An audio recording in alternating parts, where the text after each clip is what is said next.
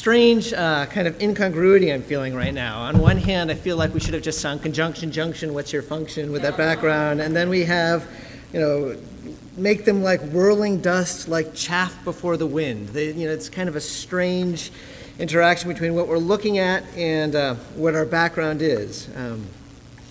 It's an interesting passage. It's an unusual passage. It's one of those Psalms that we kind of go, what do you do with something like this? And I hope we will have a better sense by the end of our time this morning. But before we continue, would you please join with me in prayer?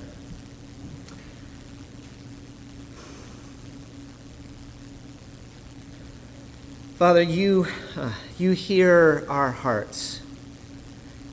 We do not need to mask ourselves before you because you already see us completely. And you speak to us and you give us words to say back to you, words for when we are joy-filled, words for when we are filled with anguish, and even words like this morning for when we have anger. Lord, in every way, in all aspect of who we are, we want to be renewed. We want to be made more like Jesus, made whole. And we know that only happens through your power.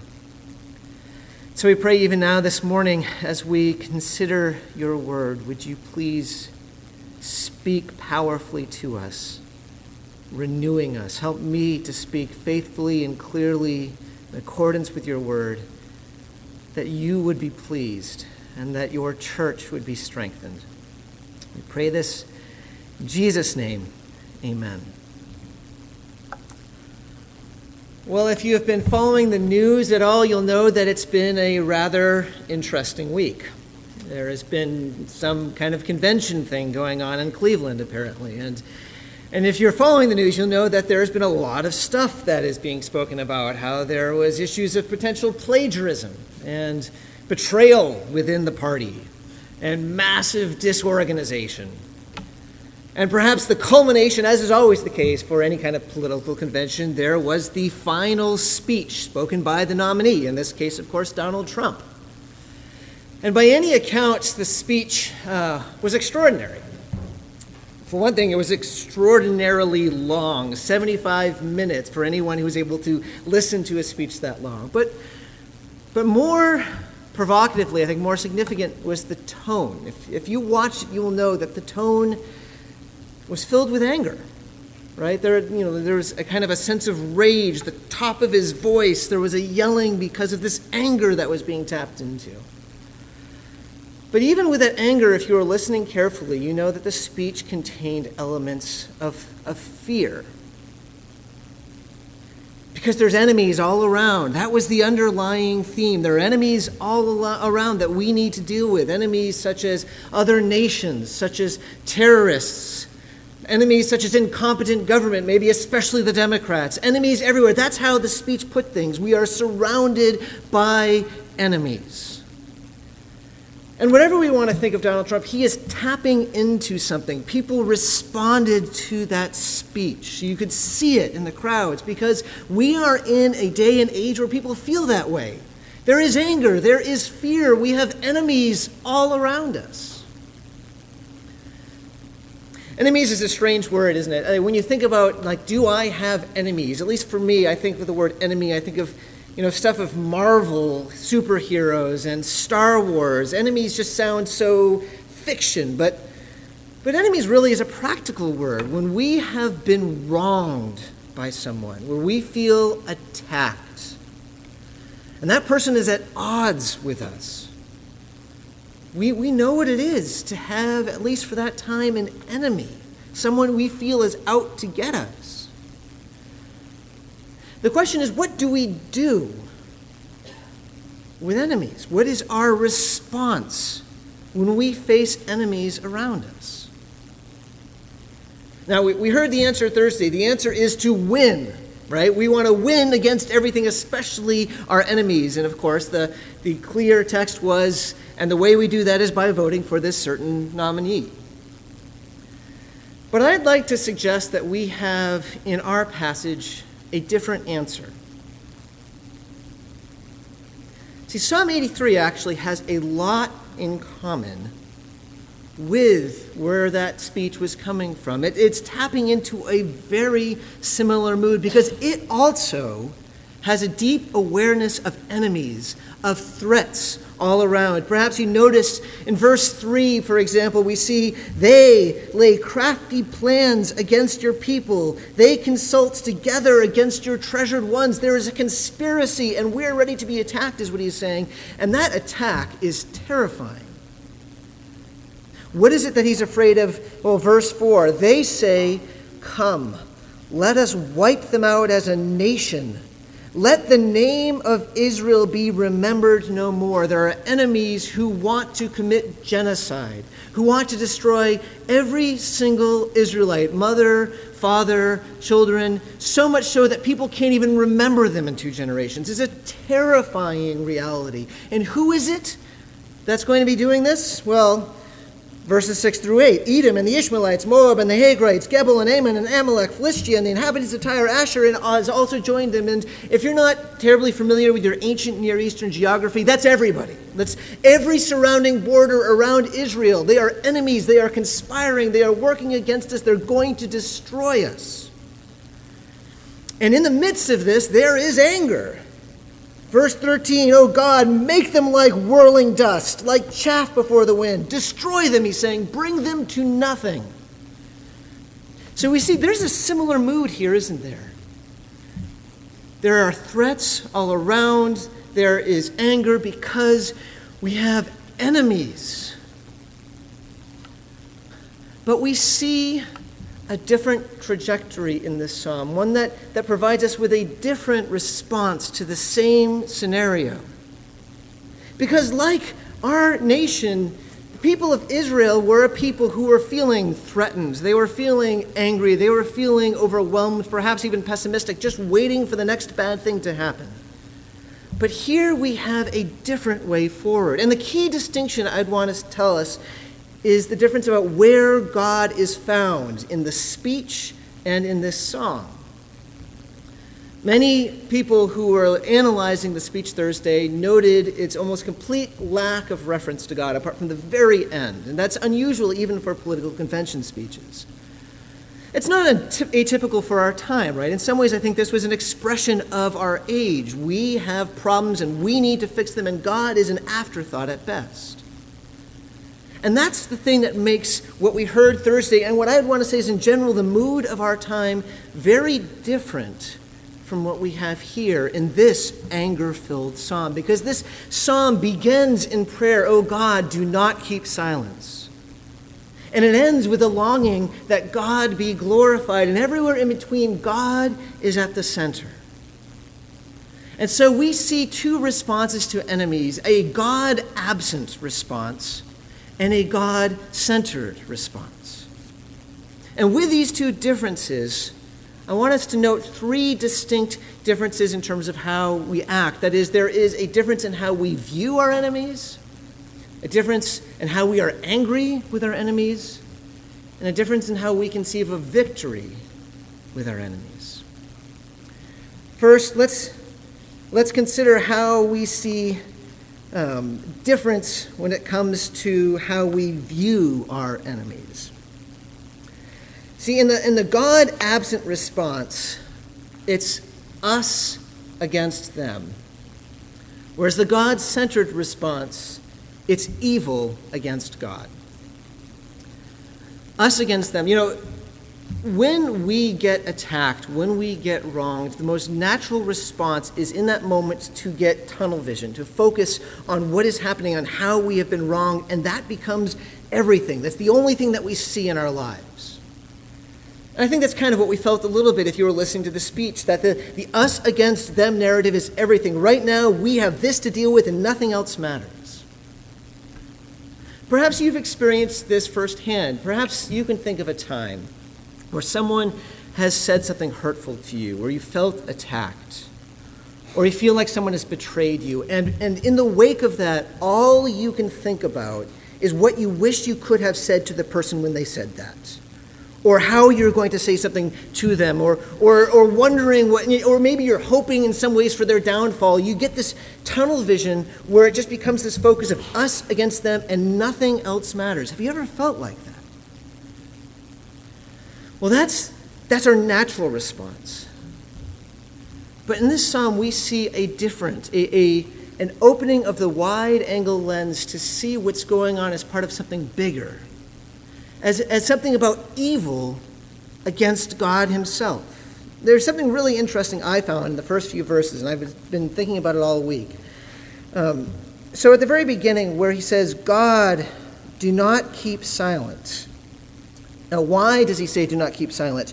Because your enemies, not our enemies, your enemies make an uproar. Verse 5 makes it even more explicit. They conspire with one accord. Against you, they make a covenant. Now, it's not like these nations were all, I hate God, I'm going to try to destroy God. That wasn't their conscious thought. But what this person, the psalmist, is realizing is that this is not just an us against them. This is not just some people against me. What's actually going on is evil itself, embodied or being agented by these people. Evil itself is attacking, and it's not just attacking us. God is being attacked. What he understands is what we can sometimes forget, and that is our lives are part of a much bigger story than just me against whoever's attacking me. There is a cosmic battle that is taking place. Evil is real. I mean, we can forget that. We think it's just human forces, but evil is real, and the demonic forces that are the agents of evil are real. And the thing about evil is that it has one overriding desire above all else, and that is to undo, to oppose that which is of God. So God is supremely for righteousness and justice, and so evil pursues oppression and injustice and racism. God is love, so evil and Satan and the demonic forces pursue hatred. God is the source of life. Evil brings about death. And it's not just that evil seeks to bring down things, but evil is opposed to people, those who bear God's image. Supremely evil stands against the people who bear God's name, God's people. Throughout history, we can see that the people who represent God are like this lightning rod, where evil, where Satan is attacking again and again. So in the Old Testament, you have a situation like this right here, where God's people are surrounded, and they know they're being attacked from every side because evil is against them. Or we see it most supremely in Jesus. Jesus, the one who represents God's face to the world, means the world attacks Jesus and kills him. The early church, Rome and Israel, were attacking. Now we see it in, say, North Korea and Sudan. Again and again, we see that where God's name is professed, where God is represented, it becomes this focal point for evil to attack and to destroy. And so here's the point here that this person's realizing when he's saying they're after you. When you and I are attacked. And this is not just, there's sometimes that things can happen to us and it's just bad things, and it's not like there's an enemy, it's just things happen, but there are sometimes that we are wronged. When you are wronged, it's not just a person who's hurting you.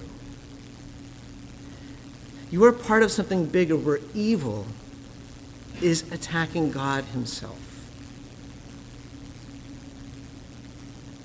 I remember a number of years ago when I was in Amsterdam, I was having this conversation with a couple people I just met, two of them from Germany. And we talked about a number of things, but eventually it came to us talking about Christianity.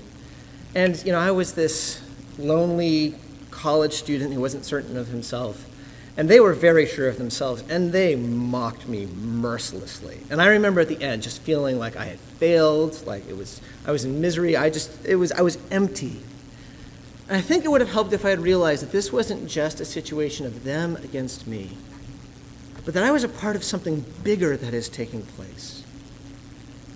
That when they were mocking me, they weren't just mocking me, they were attacking God. They were in some ways embodying, they were representing the forces of evil in that moment.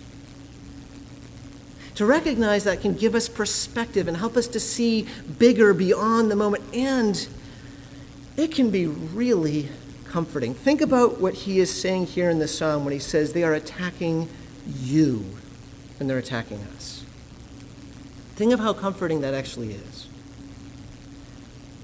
Elsewhere in Zechariah, it says that those who touch my people, God says, touch the apple of my eye. New Testament, when Jesus confronts Saul, who will become Paul, he says, "Why are you persecuting me?" Because God so identifies with his people that to attack his people is to attack God. If I were to give like the Godfather translation of this, God is saying in Scripture, you mess with my people, you mess with me. That's truly what Scripture is saying. Now, isn't that an amazing thought? In the movie Batman Begins, which continues to be the best superhero movie ever, there is this one moment where Rachel Dawes, one of the lawyers, she's facing these bad guys, and these bad guys just kind of run away in fear. And for a moment, she thinks it's because just she's so terrifying, but she doesn't realize that right behind her is Batman, and Batman is the one who's scaring them off. Well, for you and for me, we don't realize this. But in every moment of our day, whether we're being attacked or not, God himself is with you. The very force of God, the power of God is on your side. When you are being attacked, they are attacking God. Now that's significant. When we face threats, when we face enemies, we can see conflict differently. We can see beyond the moment to realize that evil is attacking God, and that gives us perspective. Well, not only does it cause us to see our enemies differently, but when we see God at the center of this, we also are called to be angry differently. Now, notice how I'm saying this. Anger can be a very godly emotion. Anger is filled, this passage is filled with anger. So you have, "Oh God, make them like dust." That is not an anger-free statement. And it's appropriate to be angry. Because anger is just the counterpart of love. If you love someone and they are wrongly attacked, you are going to be angry. If not, there's something wrong with you. It would be the strangest thing in the world if you are a parent and you go, "Oh, my child is being tormented by that bully." And that's all you felt, apathy. That's not love. Love would mean that you would be angry because you love your child. Anger in its right place is a godly emotion. We were created with a full spectrum of emotions, including anger. And in doing so, that actually that's one aspect in which we reflect God, who himself is a God who gets angry at sin and injustice. In fact, there are some times that we aren't angry where we should be, where we're apathetic when we see oppression and poverty and racism, and we should get angry because anger is an outflowing of love. And that's what we see here. He is angry because he loves God and he loves God's people, and so he is righteously angry. The issue about anger is not that anger in and of itself is bad. It's what we do with our anger, right? Ephesians says, "In your anger, do not sin." Our response to anger can be where we find sin. Specifically, the issue can be whether we allow anger to be our master or we keep God as our master. Because anger can become a sort of idol where we let anger be the one that reigns, that drives us.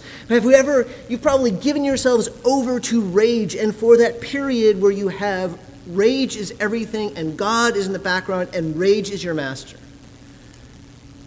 Or there can be times where it's more subtle, but it's just this slow building bitterness, where even though we know God would want us to let go of it, we will not. We are still letting ourselves being mastered by our anger. And let me say, honestly, I think that's part of what we saw on Thursday in the speech, for those who paid attention, where anger is like, I am angry, we are angry, and we are going to do whatever it takes. The reality is anger is a terrible master. And there's only one right way of dealing with anger, and we're called to a different way of dealing with anger, and that's what we see here. We are called to entrust our anger to God. We have here before us what is sometimes called an imprecatory psalm. See, Bible scholars like using all sorts of fancy words, and this is just a fancy word for saying those psalms that are praying for bad things for other people.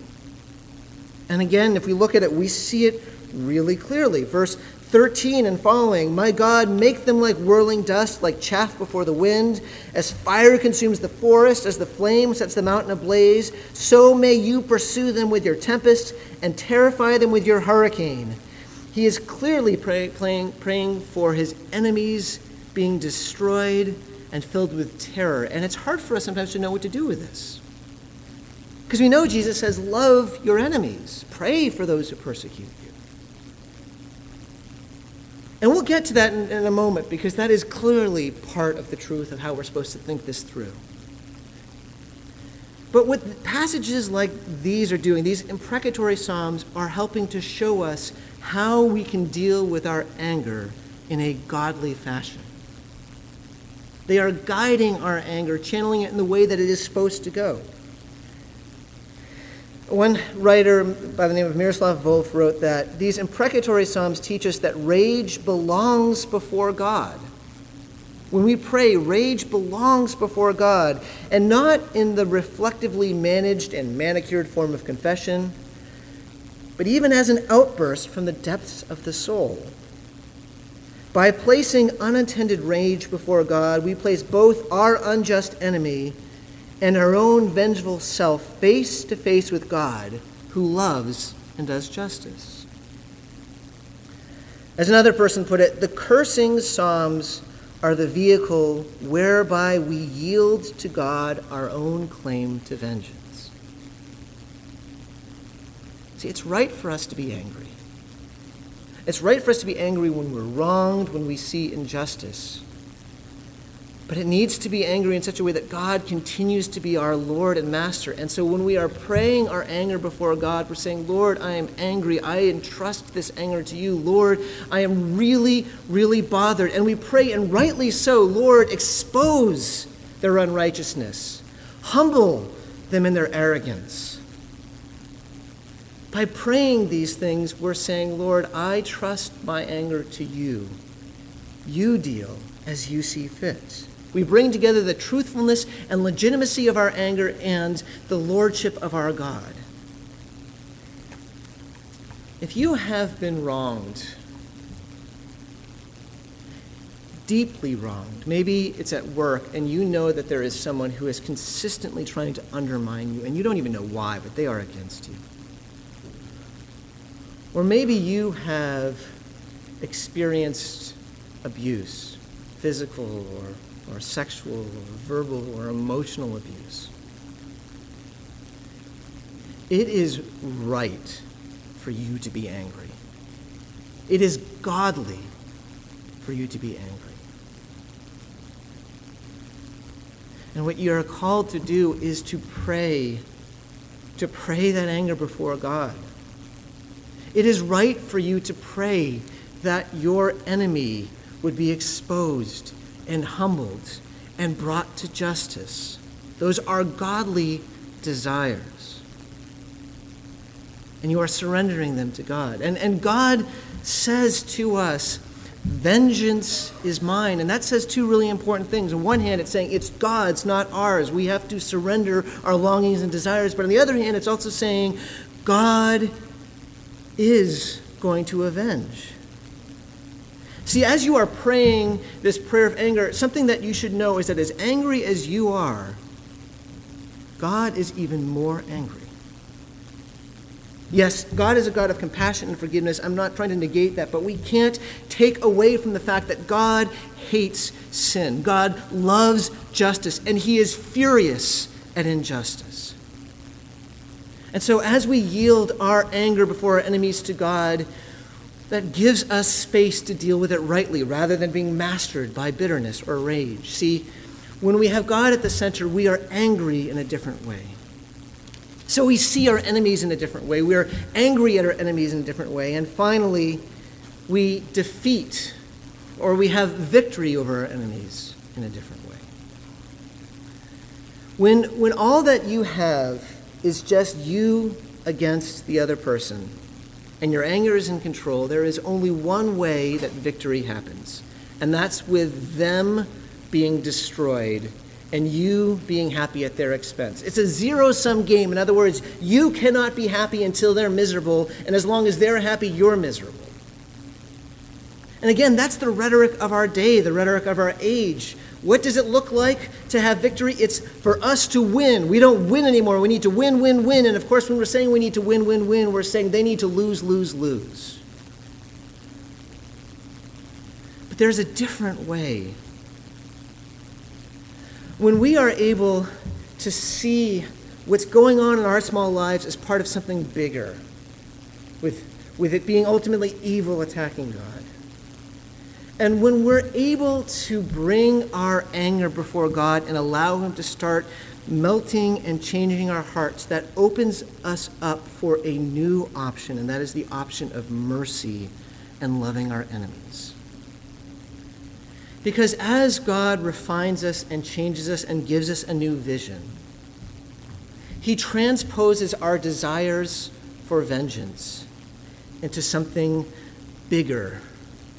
We long for a bigger and better victory because we realize it's not just enough for this person to be brought down and us to be brought up. What we really want is evil itself to be destroyed. We want no more racism. We want no more hatred. We want no more divorce. We want no more destruction. We want evil to be destroyed.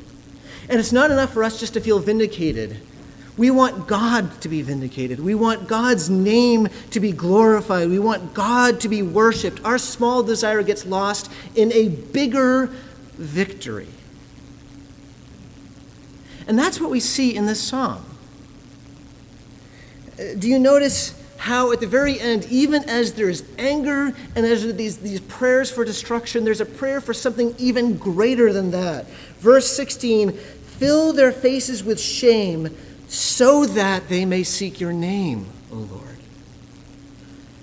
Similarly, he prays that God would bring about their downfall so that, verse 18, they might know that you alone, whose name is the Lord, are the Most High God over all the earth.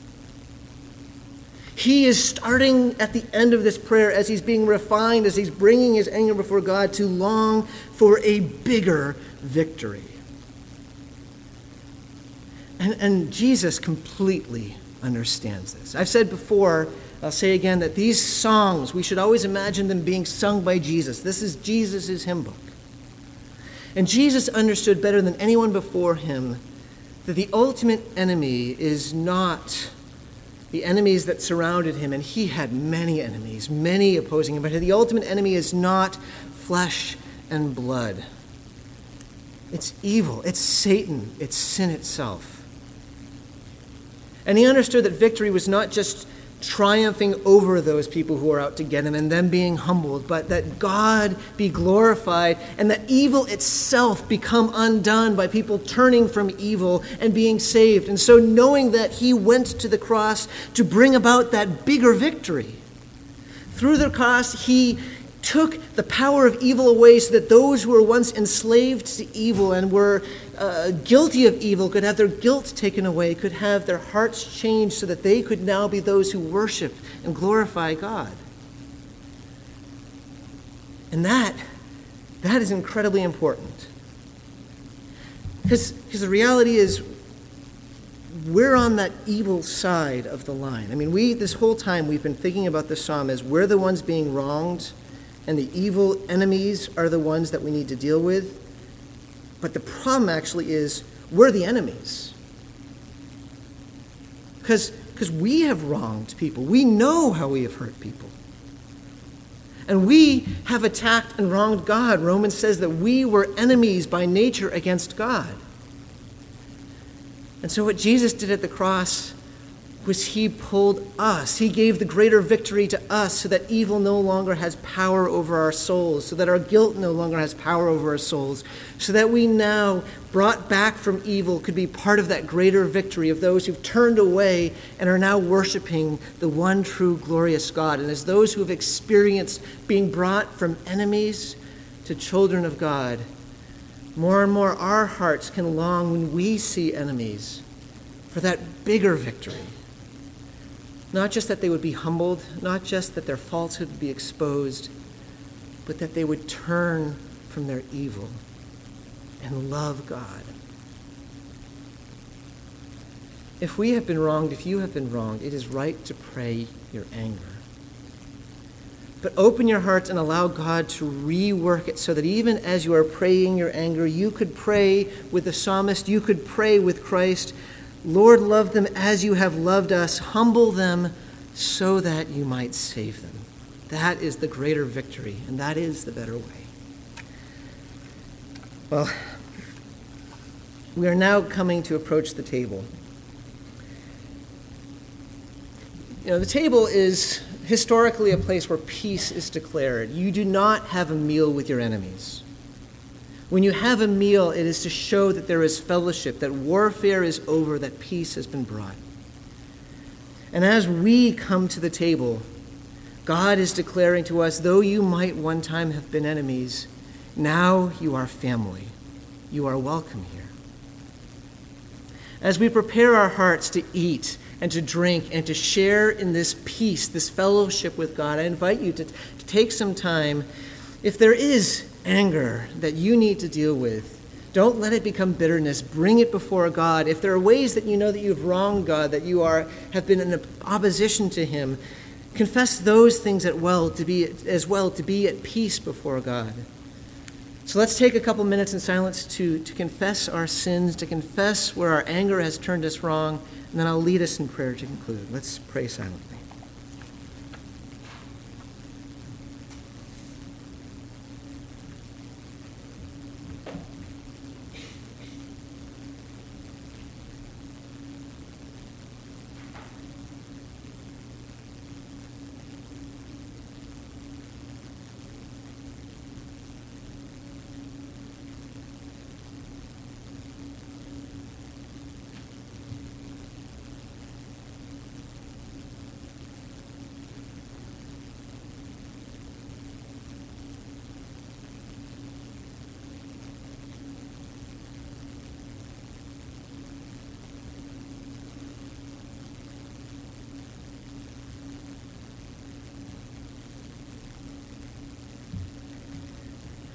Father, we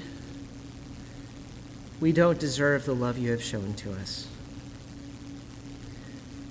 We thank you that you have turned our hearts away from our opposition to you, that you have turned our hearts toward you, that you have reminded us that you have made us your children. And yet, Lord, we confess that we don't yet fully trust in that. We still at times turn away from you. We still at times when we are angry don't entrust you with our anger, but instead we seek to bring about vengeance on our own, whether it's through a harsh word or even just desiring another person's suffering. Lord, all that we are, we bring before you. We confess our sin, trusting that through Jesus, all of this is dealt with. And Lord, now as we turn to the table, we ask that you would again convince our hearts that we belong to you, that we are loved by you. We pray that you would so overpower us with a knowledge of your love and forgiveness that would overflow in love and forgiveness towards those who wrong us as well. And we pray this in Jesus' name. Amen.